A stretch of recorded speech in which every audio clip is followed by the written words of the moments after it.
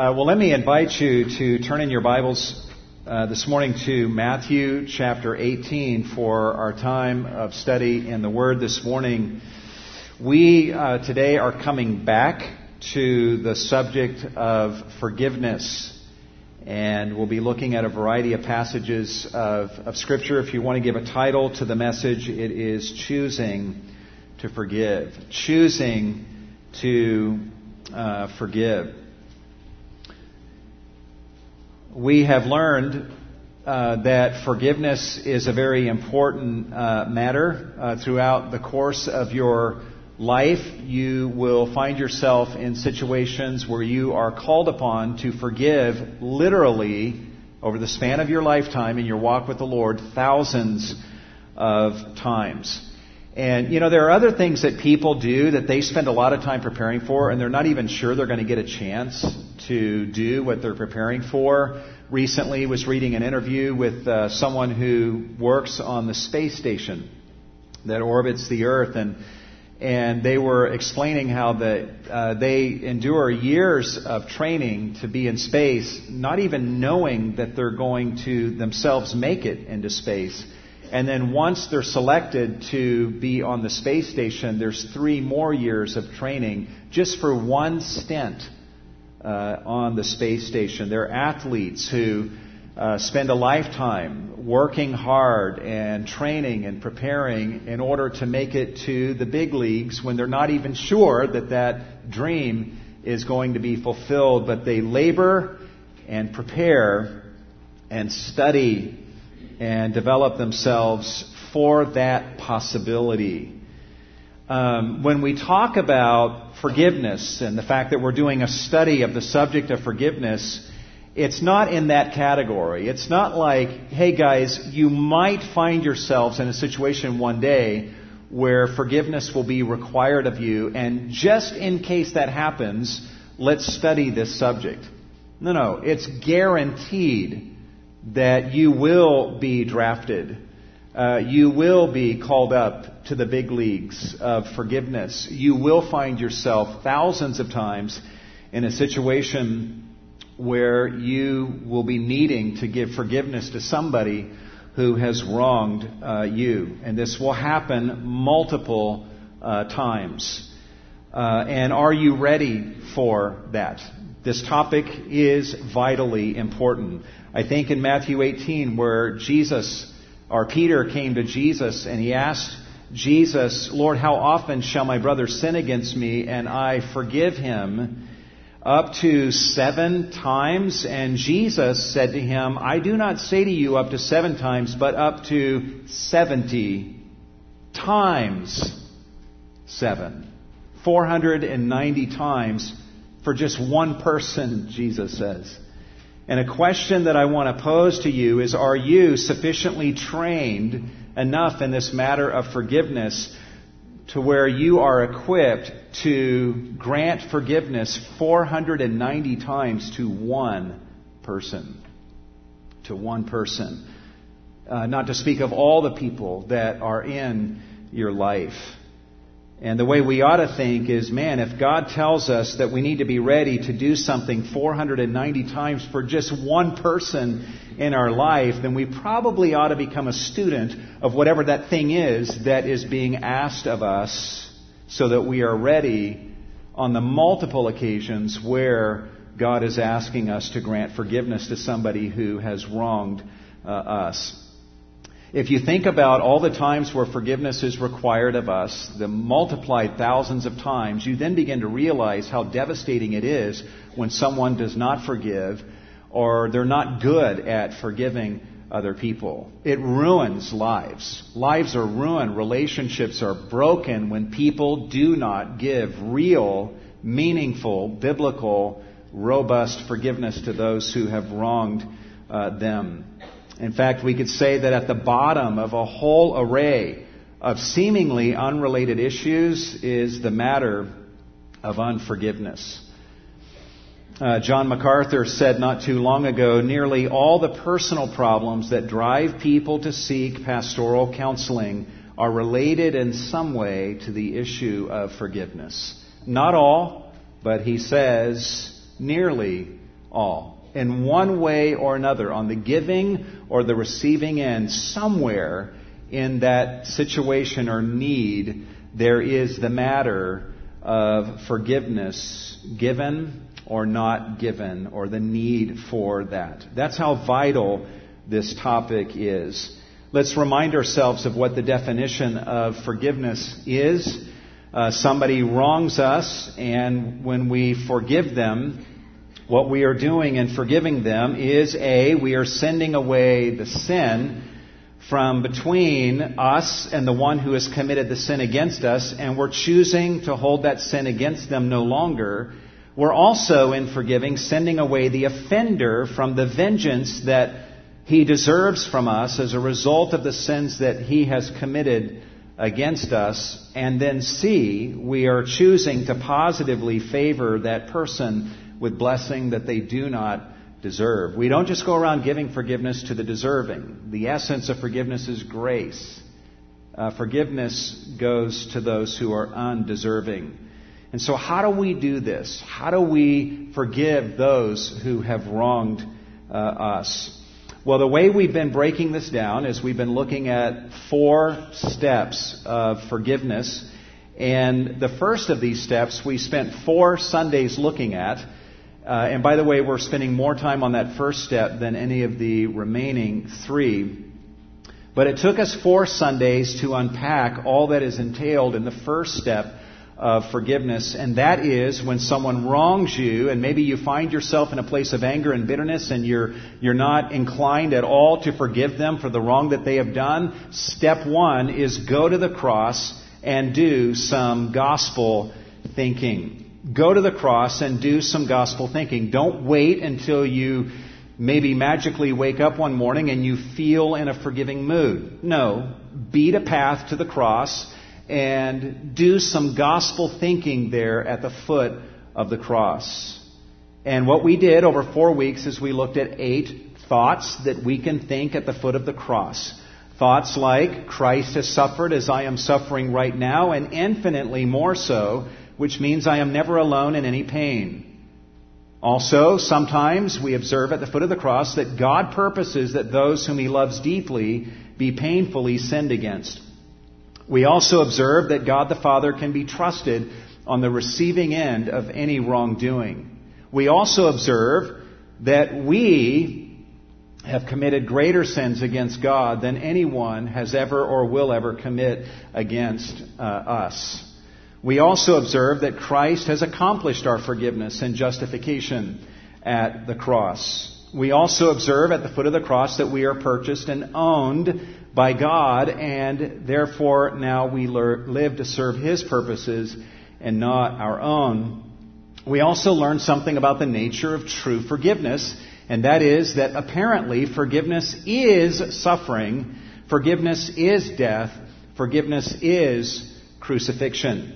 That's not just something Christ had to go through and then somehow we get to forgive people without any pain or any cost or any dying. No, God is pointing to the cross saying this is what forgiveness feels like. This is what it is. And as you walk the path of forgiveness, you will find that forgiveness is suffering, it is death, it is crucifixion. And then eighthly, we learn at the foot of the cross that death isn't so bad after all. In fact, it's the beginning of life. As we see Christ dying with His eyes fixed upon a joy set before Him that lay on the other side of death. Well, we unpack those over a 4-week period so that we know how we can think when we're wronged and we need to forgive, but we're not disposed to grant forgiveness, that we can go to the cross, open our hearts to God, begin to think these thoughts, and allow the Spirit of God through these truths to transport us to the place of forgiveness. Now, having done that, I want to, before we move to the second step, I want to just deliver a caution. We spent 4 Sundays talking about the first step, which is simply getting to the place of forgiveness. 4 Sundays. So that stretched out over a month, and we even had some things interrupt us during that time, so it got stretched out even more. And one might get the impression that man, it's a long journey to the place of forgiveness. It takes weeks or longer to get to the place of forgiveness. This seems like a slow process.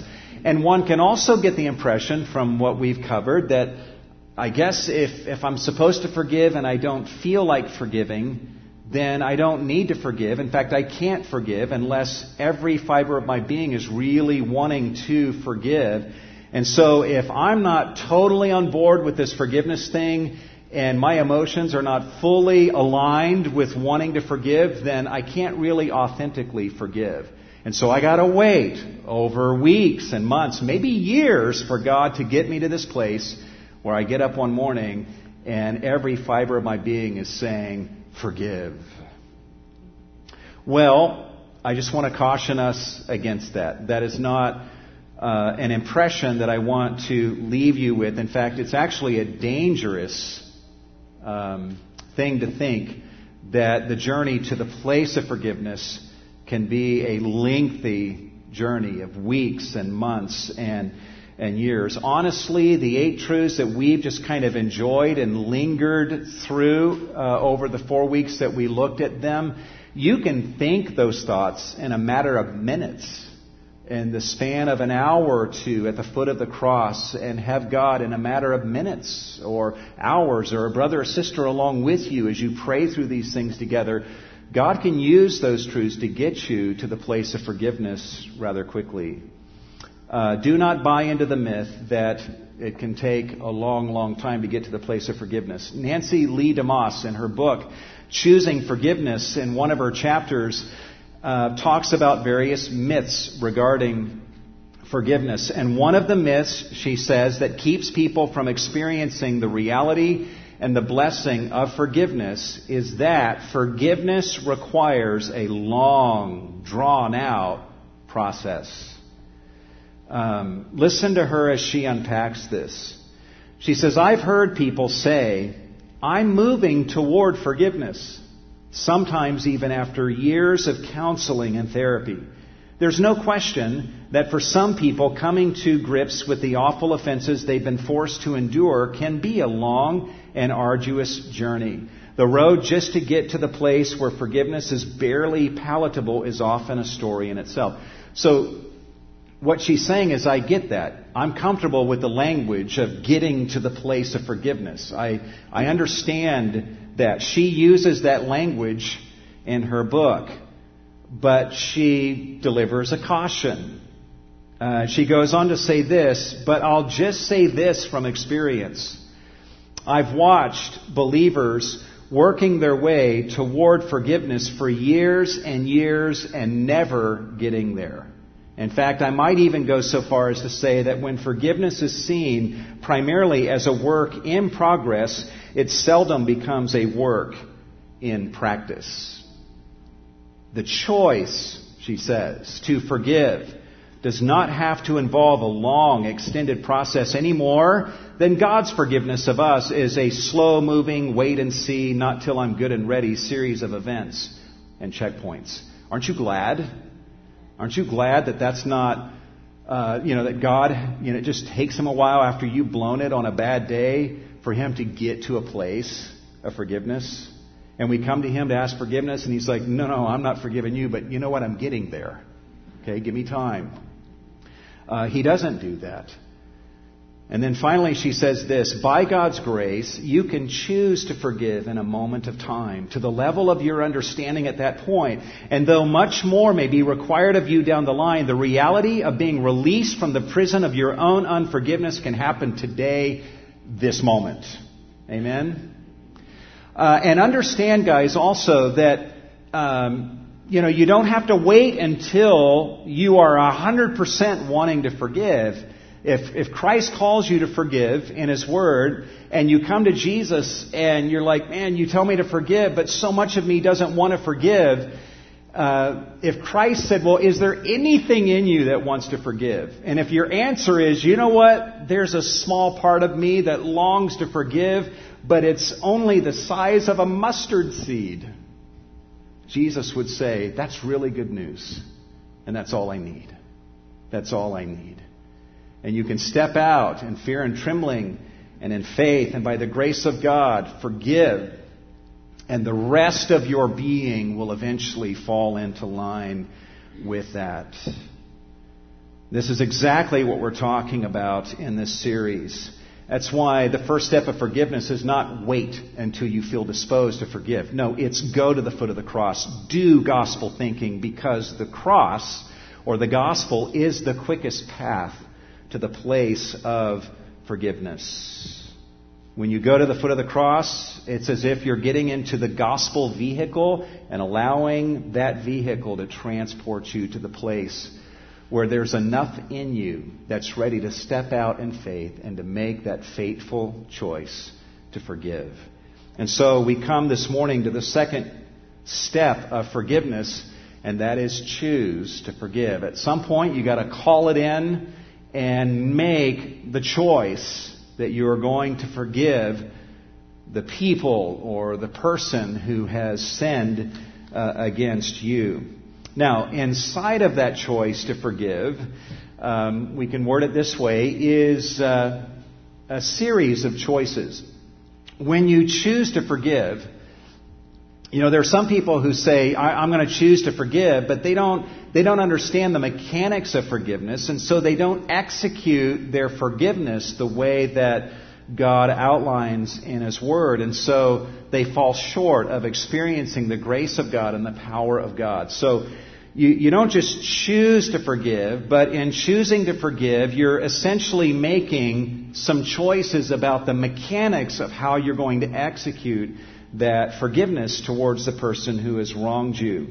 Now, I have on the screen 6 choices that we should make regarding how we go about forgiving. In the first service, we only got through the first 3, and so that's as far as we'll get in this service as well. So let's do the best we can with the time that we have, and at least looking at 3 of these choices. First of all, we observe in Scripture that when we do choose to forgive, we should choose to grant forgiveness in the context of prayer.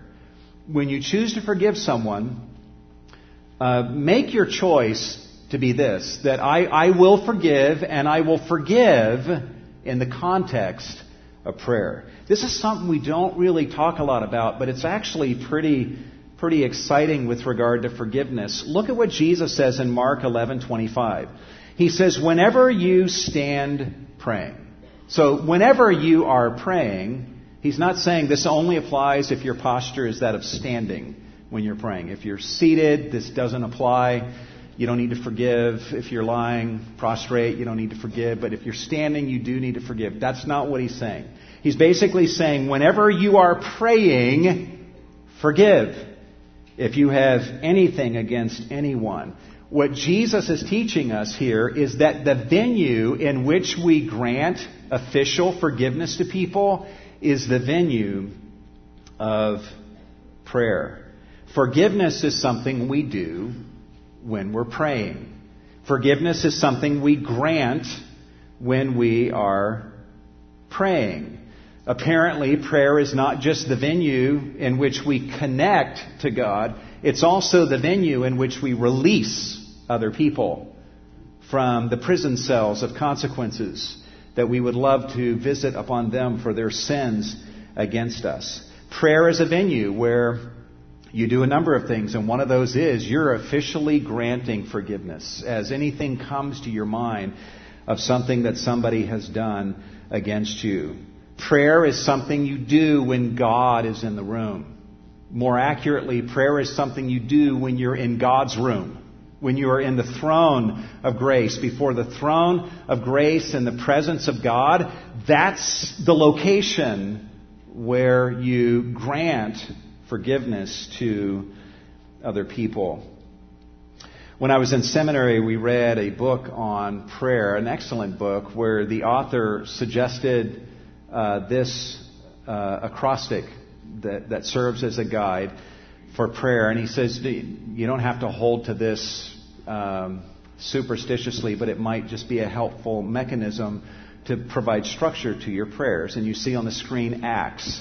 And that stands for adoration. So begin your prayer with worship and adoring God, and then confession, confessing your sins to God. And then spend some time thanking God for who He is and what He has done in your life. And then lastly, supplication. Now, some people can make this a very rigid system, but the author recommends that you not do that. But he's just offering this as a help. I think, though, that if Jesus were to see this acrostic, he would say, this is great, but it's incomplete. And he would suggest that another letter be put there, and that is the letter F for forgiveness. Now, I know that that's harder to pronounce, so it's never going to catch on. Akaphates.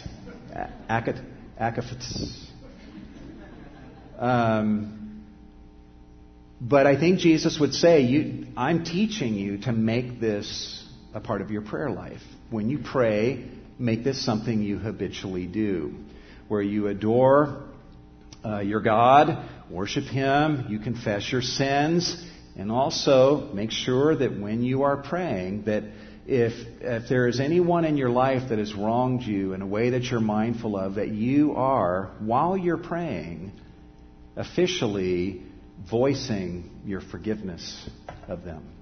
And then also thanking God and delivering supplications to God or making requests based on needs in your life or the life of other people.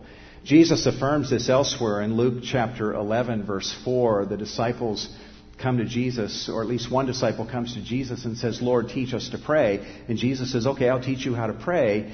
And he says, I'll tell you what to say. And amongst the things that Jesus wants to come out of our mouth when we're praying are the words, we ourselves are forgiving everyone who is indebted to us. Jesus is saying, say that. You need to say this when you pray. And the tense of this indicates that it's not just, I've done this in some other venue. No, right now as I'm praying, I am forgiving those who are indebted to me. So when you pray, at some point, you need to be giving voice to your forgiveness of other people. Earlier in Matthew 6:12, in the Sermon on the Mount, Jesus is teaching us how to pray. And again, amongst the wording that He provides for us to say when we pray are the words, we forgive our debtors. Yes, we ask God to forgive us, but when we are praying, Jesus is saying, I want you to say, I forgive those who've sinned against me. And that takes us back to a statement in Mark 11 that whenever you are praying, if you have anything against anyone, forgive when you are praying. And so I just want to ask you, do you use prayer as a venue to forgive? Do you find yourself making use of that venue to where, just as a normal matter of course, just that you are habitually not only asking God for forgiveness, but also granting and verbalizing forgiveness in the presence of God? See, I think this is important because it might be easy we just get real vague when it comes to granting forgiveness. And we're mad at somebody, but then kind of something happens and we're just not quite so angry and we're like, oh, I guess I've forgiven them. But there's never been a transaction that has happened in our hearts where we have granted that person forgiveness, at least in our hearts. Even if they have not asked us, if they ask us, we give that to them. But in our hearts that we have that transaction has happened to where we stand ready to freely give that to them were they to ask. But Jesus is saying, I want you when you pray to do this. So come into God's presence, and with God in the room, with you in His room, with God present, God the Father, God the Holy Spirit, God the Son present, vocalize your forgiveness. I don't know, that adds something. It's not just you in your heart saying, okay, I forgive. No, it's you verbalizing that in the presence of the triune God. That adds a level of accountability and meaning that Christ is inviting us into here. So use your prayer time. not to ignore the wrongs that others have done, but to give voice to those things and to officially grant forgiveness in the context of prayer. There's a second choice that we need to make with regard to forgiving others, and that is that we should choose to forgive others in a way that is shaped by God's forgiveness of us. We should choose to forgive others in a way that is shaped by God's forgiveness of us. What's interesting is that the Bible doesn't just tell us to forgive. That's not enough. If you just go around forgiving, God would say, actually, that's not what I'm asking. What I'm asking is that you forgive in a way that's motivated by and shaped by my forgiveness of you. I don't want you to just forgive. I want you to forgive with gospel-motivated forgiveness. For example, in Ephesians 4, verse 32 through chapter 5, verse 1, Paul says that we are to be forgiving each other just as God in Christ has forgiven you. Therefore, be imitators of God as beloved children. So what he's telling us is that when someone has wronged you, you grace them, you forgive them, and you forgive them in a way that reflects a mindfulness of the fact that God has forgiven you of your sins against Him, and therefore, just as He has forgiven you, you now turn to that person and you forgive them with a forgiveness that is molded and shaped by and bears the imprint of the grace that God has shown to you. And in the process, you are imitating God. You're imitating God. So here you are in prayer and you're confessing your sins to God and you're receiving His grace and His forgiveness for your sins. And then God says, now, while you're praying in my presence, turn in your mind's eye towards those who've wronged you and do what I just did. Imitate me. And so we get to do that in the presence of God and imitate Him. This adds so much meaning to this. We get to enjoy being imitators of God. John Chrysostom, the church father, said it this way: nothing causes us to so nearly resemble God as the forgiveness of injuries. You may even be praying, God, make me more like you. Help me to be an imitator of you. And God says, I would love to answer your prayer. And in my sovereignty, I have provided multiple opportunities in which you can now imitate me. And it's the people that have wronged you, and you now get to display to them the same grace that I have been showing to you, and you get to imitate me. What we learn from this is that we need to be frequent confessors of our sins in prayer to God. If we're not confessing our own sins to God, receiving His grace, receiving His forgiveness, we're not really going to be positioned well to be bestowing that grace upon other people. If you're walking around in pride, if you're walking around in a spirit of condemnation, not receiving God's grace, you're not going to be able to do this. But if you're receiving God's grace, confessing your sins and brokenness and humility and taking in God's grace, God says to you, I don't want to just give you my grace. I now want you, while you're in my presence, to turn to those who have wronged you and do what I just did. Be like me. Imitate what you've just seen in me. I believe if we as Christians were a more forgiving people towards each other and towards the lost around us, they might have a little easier time believing our message of grace and forgiveness. There are Christians who preach a fine message of grace, but they don't live according to that grace. And if someone wrongs them or crosses them, man, you got their wrath to deal with. No, we're called to not only preach this message of grace, but to live it towards those that have wronged us. So when we choose to forgive, we should choose to forgive others in a way that is shaped by God's forgiveness of us.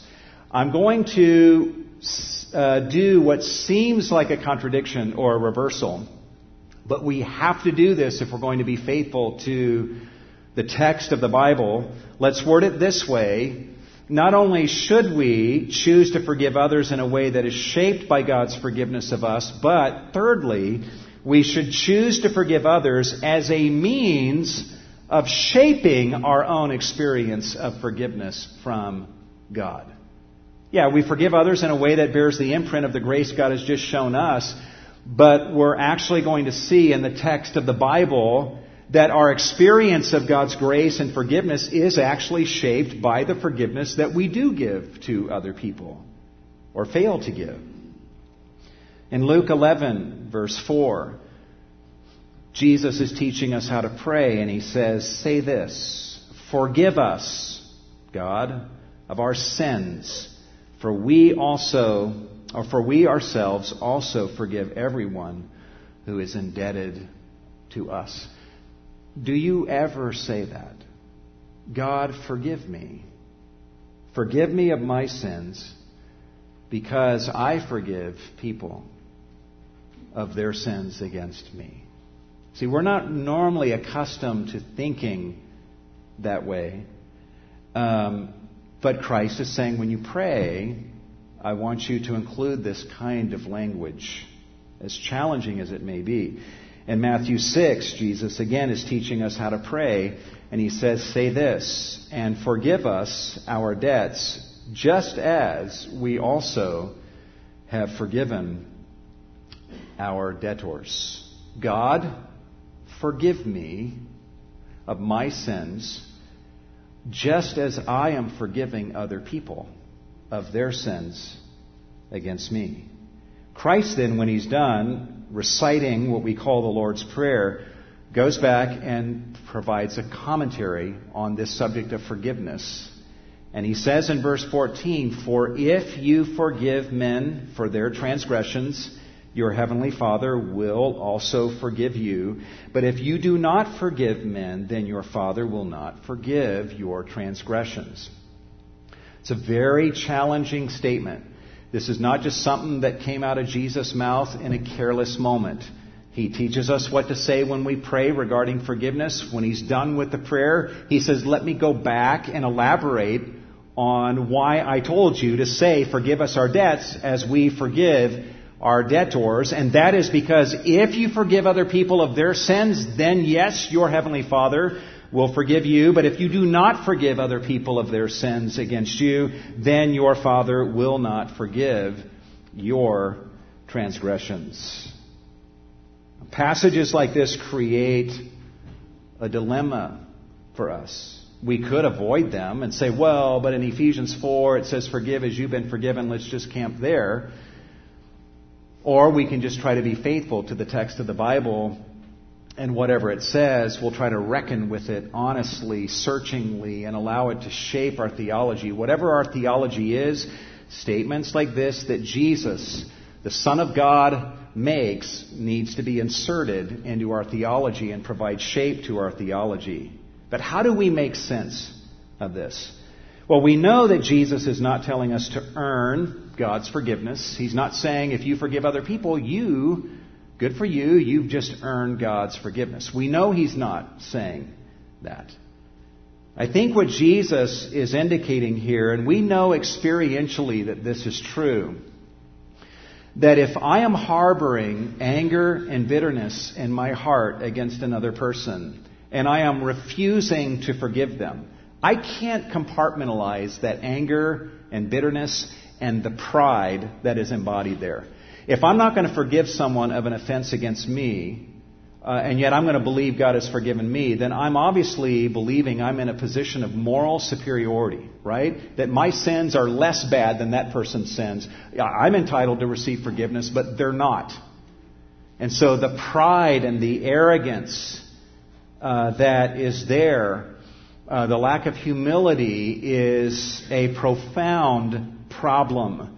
And if I, in my pride and selfishness and arrogance, am holding a grudge and refusing to give grace and forgiveness to someone who has sinned against me, that by itself will render me unable to experience the true brokenness and humility that is required to receive God's grace. The picture here is not of a person who's withholding forgiveness from someone, and then he turns around in the next moment and in true humility, true brokenness says, God, forgive me of my sins. I see the magnitude of my sins, and my sins against you are worse than anyone's sins against me. Lord, give me your grace and forgiveness.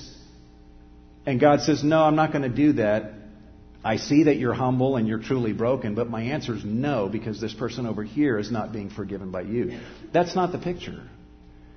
The picture is that in refusing to forgive another person, the pride, the arrogance, the lack of brokenness, the moral superiority that is governing me will render me actually blinded to being able to see the magnitude of my own sins and thus my need for God's grace. You guys know this is true. When you're obsessing on the sins of another person that have wounded and hurt you or disappointed you, you're in no place to see your sins as you ought, much less even go to God to get grace for your sins. And so it disturbs the mechanics of even going to God and receiving His grace when we refuse or fail to give grace to another person. Unforgiveness of others hinders our capacity to experience the grace of God. I've experienced this in my own life. There have been times where I've noticed that there's been a diminishing in my capacity to experience the grace of the gospel, and I notice it, like, man, something's off. I'm preaching the gospel to myself, but it's not getting in. What is the problem here? And there have been moments where, upon further examination of my heart and life, I realize I'm really ticked at somebody right now. I'm really angry, and I'm withholding forgiveness from them. And so what's happened is God's grace has been backed up in me. It's not moving through me to other people. And in such moments, there have been moments where I've come to God and I've confessed my anger against that person, and I've asked God to forgive me, and I've also officially forgiven that person. And in the process, there's almost an instant deepening of my capacity to experience the grace of God. You guys know what I'm talking about? Almost to such a degree that it's like, man, this is amazing. Who else can I forgive? Because I want to forgive. Because in forgiving, it deepens my capacity to experience God's grace in a more profound way. We need to be driven by a holy greed that I do not just forgive because I've been forgiven. I actually forgive other people for the sake of my own soul, for the health of my own soul. I forgive others in order to deepen my capacity to experience God's grace. God's grace is most richly experienced by us when it is in motion, not when it's static. You experience God's grace most richly when it is passing through you to other people. And when that flow stops and grace, which may be in you, is motionless, you're not benefited by it. It needs to be in motion. And it's easy as a believer to get backed up with the grace of God. And Christ is saying you need to keep God's grace flowing. And in granting forgiveness to other people, you ensure that that flow is happening and you thereby deepen your capacity to experience God's grace. One other thing to add here by way of putting this all together is that evidently, when you look at Jesus' language here in Matthew chapter 6, one of the signs or marks of a true believer is that they forgive. And guys, again, we got to take this at face value. I'm not making this up. Christ says if you don't forgive other people, your Father won't forgive you. That's scary. That is frightening. We do not want to stand before God and discover that we have not been forgiven by God for our sins against Him. And the reason being that we have not forgiven those who have wronged us. Apparently, one of the marks of a true believer is they read passages like this and they say, I will forgive. I will forgive. John Piper says it this way: if we hold fast to an unforgiving spirit, we will not be forgiven by God. That's a theologically true statement based on what Christ says in Matthew 6. If we continue on in that way, without repentance, then we will not go to heaven, because heaven is the dwelling place of forgiving people. I remember a number of years ago counseling with a lady who was wanting to start attending Cornerstone and with her family, and there was a lot of bitterness from her previous church experience, a lot of anger, and it was one of the issues that came up as we were meeting, and we were urging her to address that anger and bitterness before she joined Cornerstone. But it became quickly evident that there was no interest in forgiving these people for their sins against her at the previous church. And I called her biblically to forgive, and she just flatly said, I don't want to forgive. But then she said, you're going to need to convince me. So I said, well, let me just offer 3 thoughts that hopefully you will find motivational. I said, first of all, if you're a true child of God, God has forgiven you of greater sins against Him than these people have or will ever commit against you. So you should forgive as you have been forgiven. Secondly, if you refuse to forgive them and you live your life walking around with anger in your being, that anger will only destroy you and render you a grotesquely ugly person. Anger in our bosom is like gasoline in a styrofoam cup. Anger always destroys its container. Always. Eventually, it'll eat its way out and destroy its container. And I then said, and thirdly, and I don't say this often to people, but it just seemed in the moment that this needed to be said. I said, if you refuse to forgive these people, and you live your life never repenting of your bitterness and anger, never repenting of your refusal to forgive them, then you just might die and go to hell and burn in hell forever.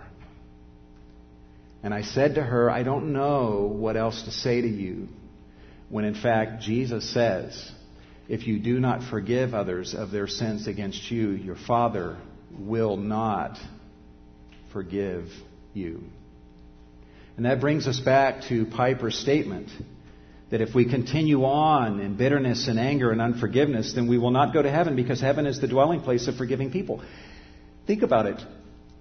If you're going to be holding a grudge for your life and never repenting of that, you're going to nurse that and hold on to it, why would you want to go to heaven? There's no grudges there. You can't bring that grudge with you into heaven. You have to leave that behind. In C.S. Lewis's book, The Great Divorce, whatever the theological problems are there in that fantasy, there are some interesting theological points that are made, and he imagines in this dream sequence of people taking a bus ride from hell to the foothills of heaven, and they have an opportunity. You can come in if you want. And one by one, in just about every case, everyone says, I don't like it here. And they choose to walk away from heaven and go back to hell.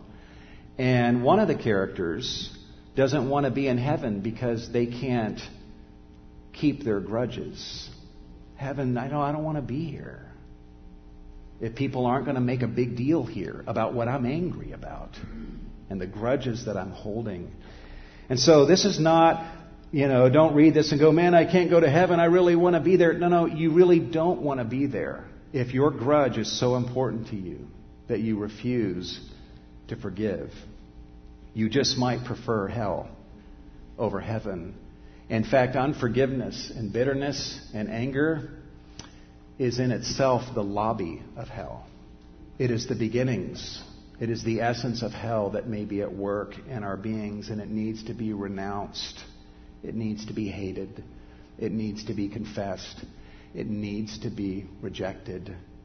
And so as believers, here's how it all fits together. We say to God, God, someone has wronged me and I want to forgive them in a way that is shaped by your forgiveness of me.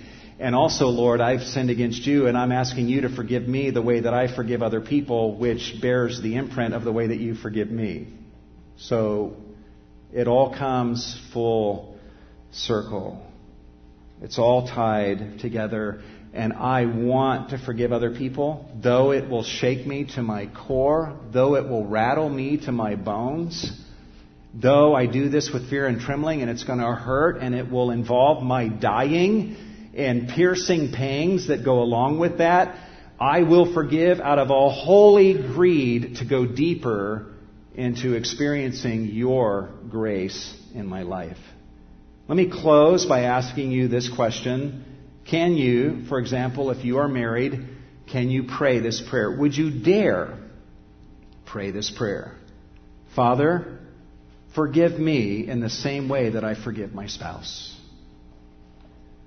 and other people in my life who have wronged me. You say, that sounds really weird to say that. Jesus basically twice, Luke 11, Matthew 6, says, hey, when you pray, say this.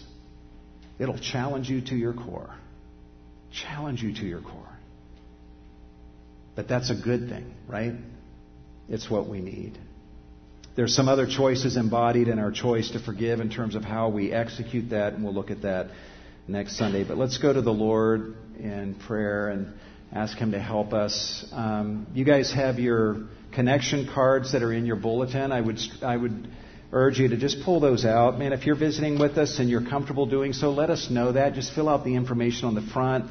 If you're first time, second time, third time visitor, if you consider yourself a regular attender, let us know that. But on the back of the connection card, if God, we're not just playing church here. If God's Spirit is speaking to your heart, challenging you, encouraging you, instructing you in some way, could you indicate that? Just give expression of that on the back of this connection card. If there's some way that we can pray for you about these things or anything else in your life, write that down also. If you need a pastoral staff member to call you, let us know that as well, and we'll be happy to do that. But let us know how maybe God is dealing with your heart and what you're learning from these passages, how that's intersecting with your journey and challenging you or helping you, and how we might be involved at least in praying for you regarding these things. And then as the offering bags go by in just a moment, we would encourage you to put your connection card in the offering bag. But we all need a whole lot of help, don't we? And fortunately, God has given us the capacity to pray and receive that from Him. Let's pray together. Lord, we thank you for your word. It encourages us. It lifts us up. It challenges us. It breaks us. It makes us whole. It puts us together. It tears us apart. It is a hammer. It is a refining fire. It is milk. It is a soothing, comforting, gracious word. It is everything we need, Lord. And so we just open our hearts to all that you're saying to us. Challenge us and break us and mold us and shape us and make us a forgiving people. We need your help. We need your grace to do this, Lord. Help us. If there's anyone here today who's not opened their hearts to receive this grace from you, touch their hearts that they would cry out to you right now. Right now. But all of us, Lord, together cry out to you and ask that you would make us the men and women, the boys and girls, the forgiving people that you call us to be. We thank you for this opportunity to give of our offerings to you, Lord. Receive these funds. Do much with them for the glory of Jesus. In His name we pray. And all God's people said.